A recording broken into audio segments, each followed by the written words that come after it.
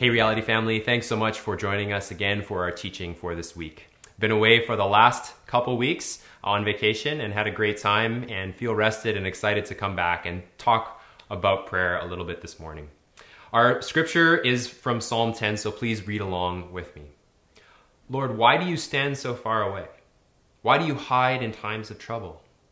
In arrogance, the wicked relentlessly pursue their victims. Let them be caught in the schemes they have devised. For the wicked one boasts about his own cravings. The one who is greedy curses and despises the Lord. In all his scheming, the wicked person arrogantly thinks there's no accountability since there's no God. His ways are always secure. Your lofty judgments have no effect on him. He scoffs at all his adversaries. He says to himself, I will never be moved. From generation to generation, I will be without calamity. Cursing, deceit, and violence fill his mouth. Trouble and malice are under his tongue.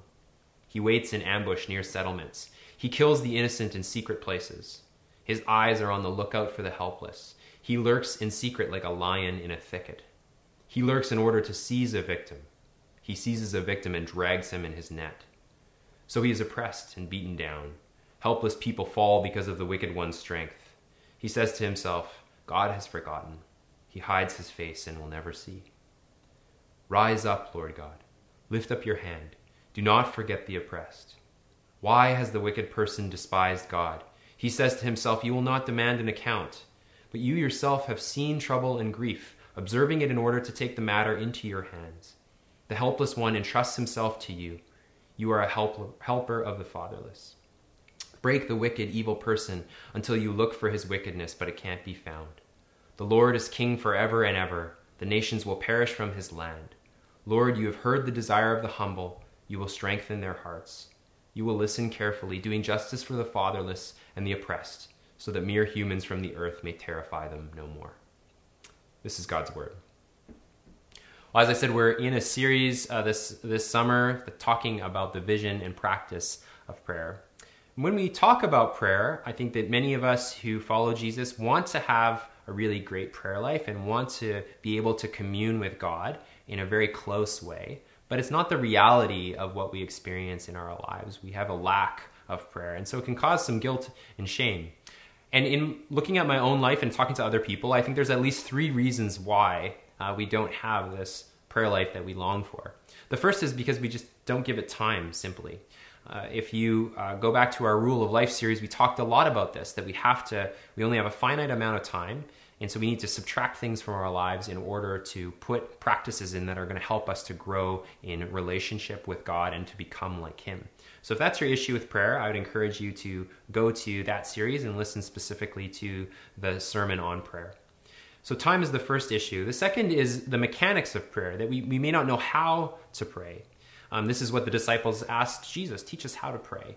So if you're a new follower of Jesus, or this is something that was not modeled in your family of origin, I hope this series gives you some different ideas about how to pray. And of course, there are many people in our community who would love to talk with you, including myself, if you have questions along that lines. But for many of us, I think we have had practices of prayer that have worked in the past, but they're not working now. And I think there's at least 2 reasons for this. The first may be that we hit a plateau in our relationship with God. So we had these practices that were really helping us to grow as people in the image of Jesus and also in relationship with him. But at a certain time, we've kind of tailed off and now we've plateaued and we feel like we're not making any ground. I think when this happens, it's an invitation of God to do 2 things. The first is to come to God and ask him, is there any sin in my life? Are there any issues in my life that are keeping me from following you or from communing with you and growing? Is there a spiritual reason why I've plateaued? And so it's an invitation for us to go to God and to listen to him. But the second part of it might be that we just need to change up our spiritual rhythms. I was listening to a pastor and he said this, when my rhythms have become a rut, I know I'm in trouble. And that can be true for many of us. Our rhythms, which really helped us to grow at a certain period of time, have now become a rut. And so we need to change up our rhythms. And again, I hope this series gives you some different ideas about how to do that. For others of us, we've had great spiritual rhythms around prayer in the past, but our lives have changed and those spiritual rhythms don't work for us now. Maybe you were single or you were married with no kids, and then, like many people in our community, you've had a kid or your second kid. And so your time is really squeezed and you're not able to engage in prayer the same way that you did before. So there's nothing wrong with your rhythms. It's just that life has changed and you have to reimagine how prayer can happen in that space. Or maybe you had kids at home and had a job, and now you are retired or your kids have moved out. So you have actually a lot more space in your schedule and in your time. So your life has changed.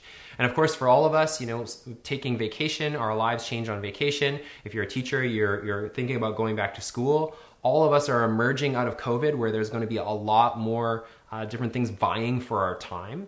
So as our world changes, we need to be continually reevaluating what our practices are. So we'll talk a little bit more about that next week, and I'll give you one different way to practice prayer, a different kind of way to do prayer, a how-to. So there's both the time and the mechanics of prayer, but the third thing that I want to really spend our time today is that we don't pray and don't have a robust prayer life because we lack vision for prayer.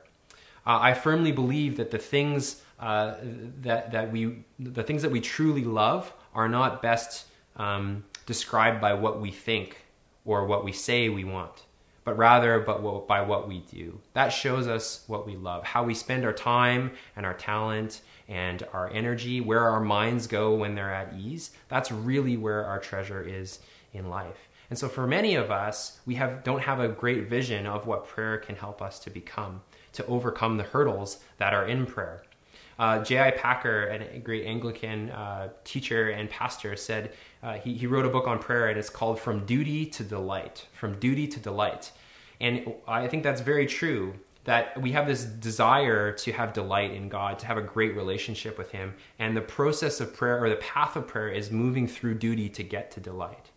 And of course, we'll never get to delight if we don't start with duty, but we'll never start with duty if we don't have a vision for what prayer can look like. So that's what I want to talk about today, is to give us a bit of a vision for prayer, what we're doing in prayer, and what the hope of prayer is, by looking at three things. First, we're going to look at the presence of prayer. The second is our perception of prayer. And then finally, prayer as partnership. A lot of P's in there. So the presence of prayer, perception of prayer, and then prayer is partnership. The first one is presence in prayer. Sometimes I think of prayer as like picking up a phone to talk with God. But I can feel sometimes when I pray, I'm not sure if there's anybody on the other line, if anyone even has the other end of the phone. I don't know if you ever feel like that. I sometimes feel like this with my kids as well. We have young kids, and I'll say to them, hey, it's time for us to clean up. So I'm trying to gather them, and I'll say, okay, we take all of our stuff from the living room and take it back up to your rooms. And also, I'd like you to clean up your laundry. And by this time, I think oftentimes they've already stopped listening to me. So I'll sometimes say, and also I have $100 for you, and I'm pregnant, and our family's moving to Afghanistan, just to see if my kids are actually listening. And usually they are. They're just not good whole body listeners. They inherit that from me. But the prayer can feel the same way, I think. We come to God in prayer, and we kind of wonder, is there even anyone listening? Would it even matter if I did anything in prayer?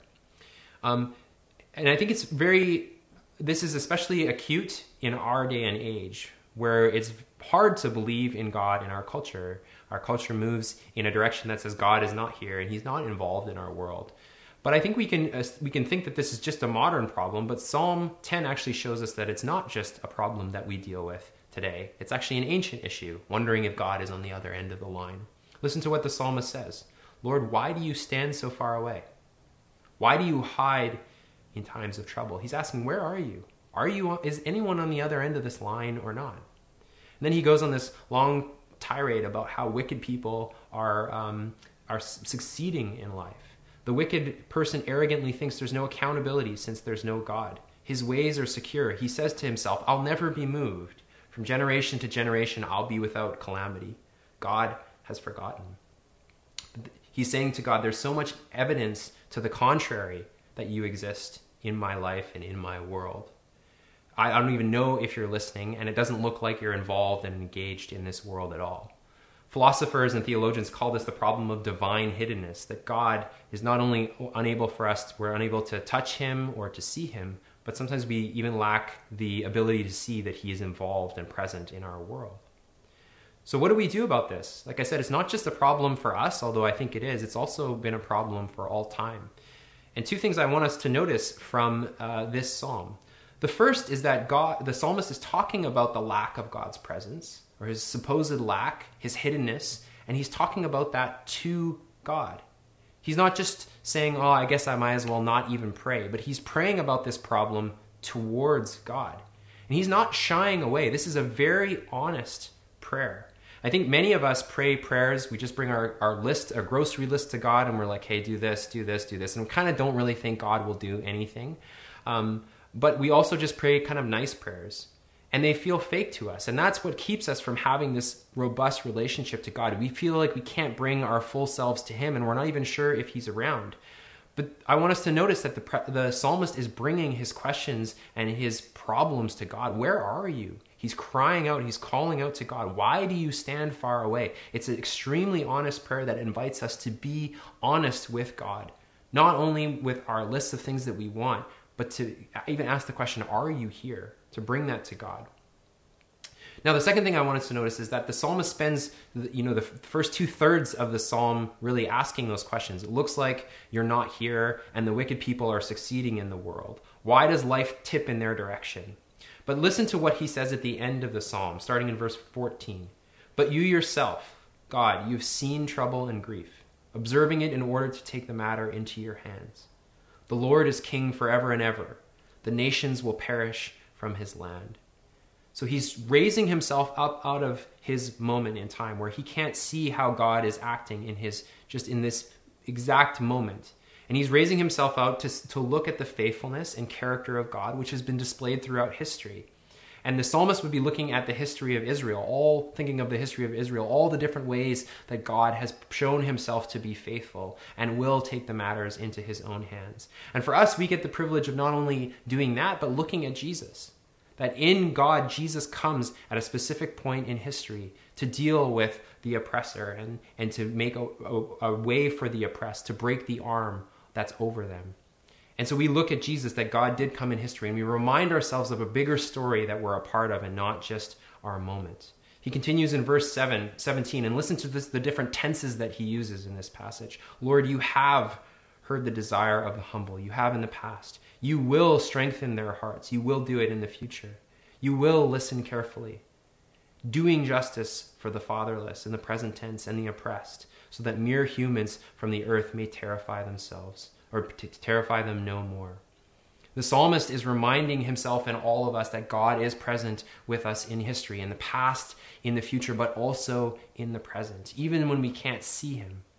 And he's doing this in order to encourage us to learn to see God in the present moment, even if it feels like he's hidden. That we actually can remind ourselves or learn to remember him and see that he is here through his faithful acts in history, and learn to recognize his presence with us in the moment. While it might seem like God is hidden to us, as the psalmist cries out for the first 2/3 of this psalm, he believes that he's present. It's faith based on the character of God and his acts throughout history. And for us as well, we have the promises of Jesus to lean on, where Jesus says, I will never leave you or forsake you. Or I come to make my home with you. Or I put my spirit to live within you. Or at the end of Matthew, as he says, I am with you always, even to the end of the age. These are the great promises of Jesus that we can lean on. When we can't see how he's acting within the moment, we take a wider angle view and recognize that God's presence is with us. And I can't emphasize this enough. It's a choice. It's not always a feeling, or we can't always see clearly what God is doing in the present moment. But learning to recognize the presence of God is a choice. It's a muscle that we need to learn how to flex through prayer. And when we do that, it fundamentally changes our prayer life. Many of us believe in God, but we believe that our experience is that he's hidden or he's very distant. But when we take time to recognize that God is actually here in this present moment, it actually changes our posture and our experience of prayer. It reminds us that we are in a holy space. It reminds us of the character of God, as the psalmist does. It gives us an opportunity to be in communion with God, to align ourselves with him, and to look at our present circumstances of people being oppressed, and the evil getting away with it, and to come alongside of God and say, I know you see this too. And it also allows us to experience the presence of God, the King of the universe, as we studied in Genesis 1, the one who created all things with the Word, with just his Word, that we are coming into his presence.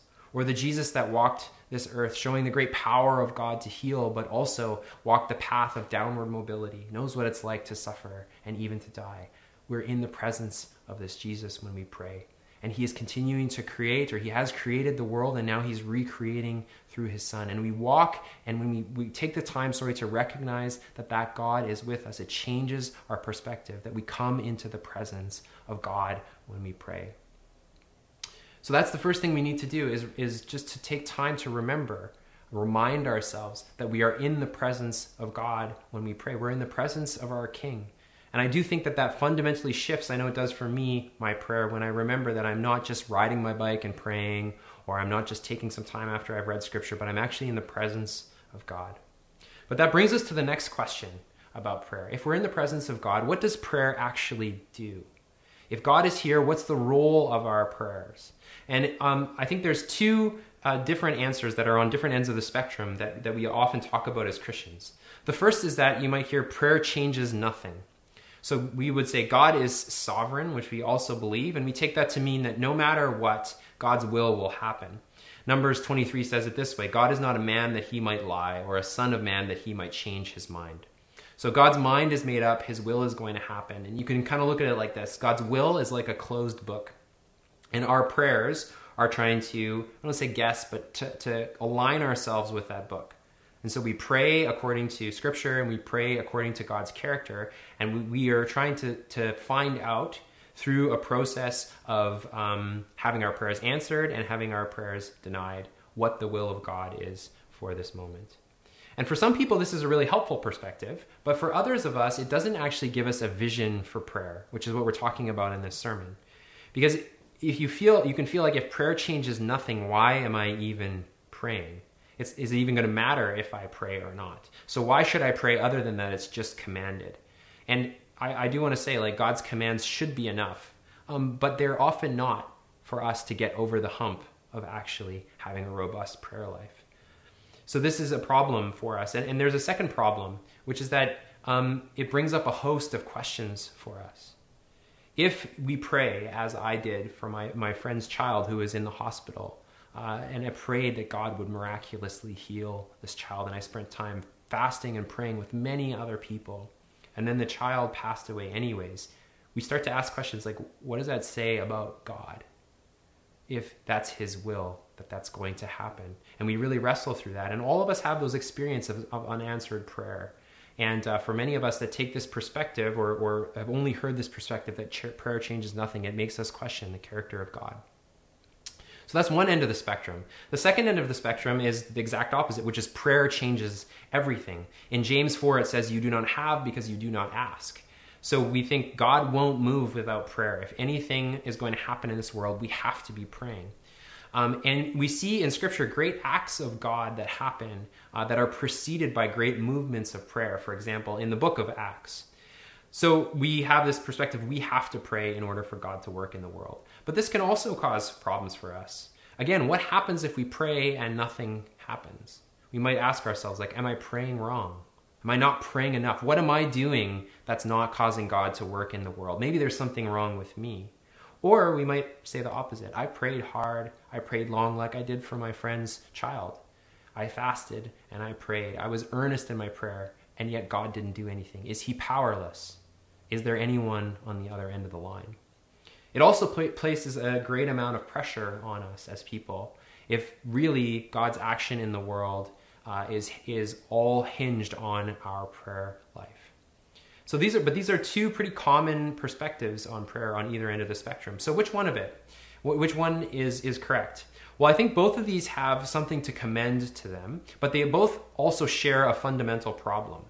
I think they're trying to, these ways of thinking about prayer are trying to figure out God or describe God and how he works in the world, like we might dissect a frog in order to understand how he jumps. They're using the rules of cause and effect, which govern so much of our world, and applying it onto the God that is outside of our world or beyond our world. So this might be a hard concept to understand. So let me give you an example. As I said, we just took some time off, and this week my wife and I are celebrating our 15-year wedding anniversary. But we went away for a couple days during our vacation to Whistler, and it was a great time just to relax and eat some good food and chat. So we're very thankful for that. For 15 years. And in the beginning of our marriage, we're kind of those people who had a really rocky start to the marriage, and it's got progressively better over time. And in the beginning of marriage, we missed each other a lot. And one of the reasons we missed each other is because we have very different love languages. If you're familiar with that idea, it's that we express, we give, and we receive love in certain lanes. And for me, I express and give love through quality time and through acts of service and physical touch. Those are the three big ones for me. For my wife, words of affirmation and gifts are probably her strongest. And every human being, my wife would say, has all of them, but those are the primary lanes that speak to her. So early on in our marriage, we missed each other because we were trying to send and give love in our ways of expressing it, and we missed each other and didn't get the message across, I guess you could say. So what we had to do is we rewire our brains. What we're doing wasn't wrong. We were just thinking about we were loving more ourselves than the other person. And so for me, the way that I thought about this is like the inputs of my marriage are not getting the results that I've hoped for. So I need to change the inputs. And instead of just, doing acts of service for my wife, I need to mix it up and also give her some gifts, which was hard for me. I'm cheap. So I'm like, hey, can I just do something for you? It's a lot cheaper if I do that. That's free. So I started to mix in words of affirmation and giving gifts. But here's the problem. It worked. It showed love to my wife quite a lot. But here's the issue. I thought that if I do the things that my wife needs, I change the inputs for love, then she'll just be happy. As long as I mix those in enough, she'll be happy. Cause and effect. I do words of affirmation and gifts. My wife will be happy. And I think this is in general the way that many men's brains work. Not to overgeneralize, but if you listen to comedians and they talk about relationships, it's often the same dynamic, this way of thinking. A cause and effect as it pertains to their significant other. But sometimes, here's what I found, especially maybe at the midpoint of our marriage. I would buy my wife flowers. I got good at it. I would start giving her gifts, and every time I went away, I would buy her something or try to give her words of affirmation. And she'd say, oh, thanks, that's really nice. But it really wouldn't move the dial on her happiness. The outcome wouldn't be the desired outcome that I wanted. And I would get confused and sometimes I'd even get mad because I think I'm doing the things that you told me to, doing the things that are your love language, but I'm not getting the results that I want. And it's only in the past few years that my wife has helped me to understand what's going on. And the problem is that my wife is not a robot. She doesn't work on the principles of inputs and outcomes. And our marriage is not a system. That's not the best analogy for our marriage. The best tool to understand our marriage is not cause and effect, because it's a relational endeavor. Our marriage is a relational thing, and my wife would say it functions within a whole other bunch of webs of relationships and things that are going on in her mind and in the world. So does that mean I should stop getting gifts and trying to say nice things to my wife? Absolutely not. I need to keep doing those things. But the way I was looking at it with cause and effect was the wrong way of looking at my marriage. It was an unwise way. It's not the right tool for the job. Now, maybe your relationships are similar. But my point here is that we can often do the same thing with prayer and with God. We view prayer as a cause and effect system, which is the wrong perception when it comes to God, because God is not a system. He is not an idea. He is not a logical theology. He is a person. And so we need to apply relational principles more than any of these other things. Our minds may go to cause and effects relationships, and that's okay. But more than anything, God is a relation. He wants a relationship with us. He is a person. And so we need to apply relational principles before logical principles. Here's how Eugene Peterson speaks of this idea as it pertains to prayer. He says, in prayer, I am not controlled by the action. That is a Hindu concept of prayer in which I slump passively into the impersonal and fated will of God and goddesses. So he's saying the idea that God's will is just there and it doesn't matter what we pray is not the correct one. That's more of a system or a religious way of thinking about it. He also says, I don't control the action. It's not all up to me. That's a pagan concept of prayer, putting the gods to work by my incantations and rituals. So neither of these perspectives are right. Like I said, there are more systematic ways of thinking about the world using cause and effect. So how should we think about it according to Peterson? He says, I enter into the action begun by another, my creating and saving Lord, and find myself participating in the results of the action. I neither do it nor have it done to me. I will to participate in what is willed. It's a relational endeavor. This is the vision of prayer in Psalm 10, and I think the vision that we need if we want to have a robust prayer life. In prayer, we're entering into a much bigger story. It's God's story. It's one that He's started, and we are entering into. That's what it says in Psalm 10 in verse 14. You are a helper of the fatherless. Break the arm of the wicked, evil person, until you look for his wickedness, but it can't be found. That God, this is ultimately God's story, and He's the only one powerful enough to break wickedness in a way that it can't actually be found anymore. The Lord is King forever and ever. See, we're not called to start anything in prayer. Rather, we're invited into the action, invited to join the story that's been unfolding since the beginning of time, and into a relationship that God has had with the world since Genesis 1. But at the same time, we're not just passive. We're invited to participate in God's story in the world. If you remember back to our last series in Genesis 1, it says very clearly that we are the images of God in the world, that we are His icons or His statues or His idols, that people will know who God is by our representation of Him. And so our work is to do the work of God, to bring heaven to earth. And our prayer life then is not just for ourselves, but it's for the blessing and the shalom of the whole world. We're joining into this story and accepting our position as representatives of God in this story. And so we cry out on behalf of the world and beg God to act. As the psalmist does in verse 12, rise up, Lord God. Lift up your hand and do not forget the oppressed.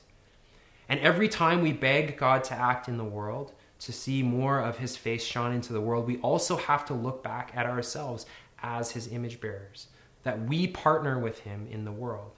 Or as Eugene Peterson says, we participate with God in the world. Or if you remember back to our series in Genesis 1, Tim Mackey, one of the co-founders of the Bible Project, says that every time we ask God, why didn't you? Or why don't you? Because we're God's image, we have to reflect that question to ourselves and say, why don't we? Why don't I? So we're praying ourselves into the action that's happening, into becoming like Yahweh. Listen to what one commentator says about Psalm 9 and 10 and how it should encourage us to get involved. He says, Psalm 9 and 10 are especially concerned that those in positions of authority use their power and influence to seek justice and equity, defending in particular those individuals in society who have no access to power and representation, the widows, orphans, needy, weak, and so on. Rather than use power to ensure self-benefit and comfort, they are to support the cause of the poor and needy, abandoning the example of the arrogant wicked in Psalm 10 and following instead the model of Yahweh, who hears the desires of the afflicted, defends the fatherless and the oppressed. You may think, after hearing this, like, oh, I'm not in power. So yeah, we should call out to God for, prime ministers and CEOs and presidents to not oppress people. And I do think that's true. But we have to remember at the same time that we're all divine images in the language of the Bible. All of us have agency. So as much as we are to pray that the oppressors out there need to stop, we're also called to ask ourselves, is my life tilted more towards myself, more towards the perspective of the arrogant, more towards comfort and self-benefit? Or is it tilted towards the other, that using whatever resources I have on behalf of the needy and the weak in the world? It's really asking us to ask the question, am I more like the arrogant man, or am I more like Yahweh? And in these moments where we come and ask this question, we'll often come face to face with how we're complicit in the problems of the world and how far we fall short as image bearers of God. And this is an invitation for us in prayer when we feel these things to look to Jesus, the true image of God who came for all of us who are arrogant, for all of us who are self-centered, and for all of us who deny God, whether with our mouth and with our minds or just with our lives. And verse 14 says, the psalmist is crying out, break the arm of the wicked, evil person, until you can't look for his wickedness, until you look for his wickedness, but it can't be found. And this is, we may recoil at this kind of language, but this is what Jesus has done for us. That he's broken the arm of sin and death over us. The power that sin has, as we saw in the Gospel of Mark, that he's released us from the captivity to sin, so that we can now come into the presence of God and receive his grace. It says in this passage that God receives the humble. And that's what we can be. We can be made new in God's image as we come humbly, when we come face to face with how we are also like this arrogant man. And we can be remade in God's image and rejoin him in his work in the world. This is the vision of prayer in this psalm, that we are to come into the presence of God every time we come to the pray, of the living God, that sometimes even though he seems hidden from us in the moment to moment, that we are to invite ourselves into a larger story and remember that we're coming into the presence of the God of the universe. And we let go of our perceptions of cause and effect, which govern so much of our world and have brought us so many wonderful inventions and technology that we can use. But they're the wrong principles to apply to a relationship with God. And instead we learn to pray in partnership with him, that his story has been begun by him and we are invited into it as his image bearers. And he actually wants to work with us in the world. And he wants to create us into more and more the image of Jesus, that we might be the agents of shalom and the agents of justice in his world. How might it change your prayer life if this is your vision of prayer? Let's close together in prayer. God, we thank you for this passage. We thank you for your invitation to come to you, to bring our whole selves, our anger, our frustration, and the places where we wonder if you're actually there. So I pray that you would teach us to do that, to come into your presence, fully ourselves, and to come and notice that you are fully here with us as well. And as we do so, I pray that you would teach us how to come into our prayers and participate relationally with you. May we have a big picture of what your story is, who you're calling us to be, and what you want us to do in the world. And may we take a hard look, may we cry out for the needy and the weak and the poor in our world, asking you to act. But we also be very quick to look at our own lives and see, would you point out in your grace the areas where we fall well short? Would you correct us? Would you make us humble? And through the power of the Holy Spirit, would you change us to become more and more people who reflect Jesus into the world? So we ask that you would move us from duty to delight in our relationship with you this week. Pray these things together in Christ's name. Amen.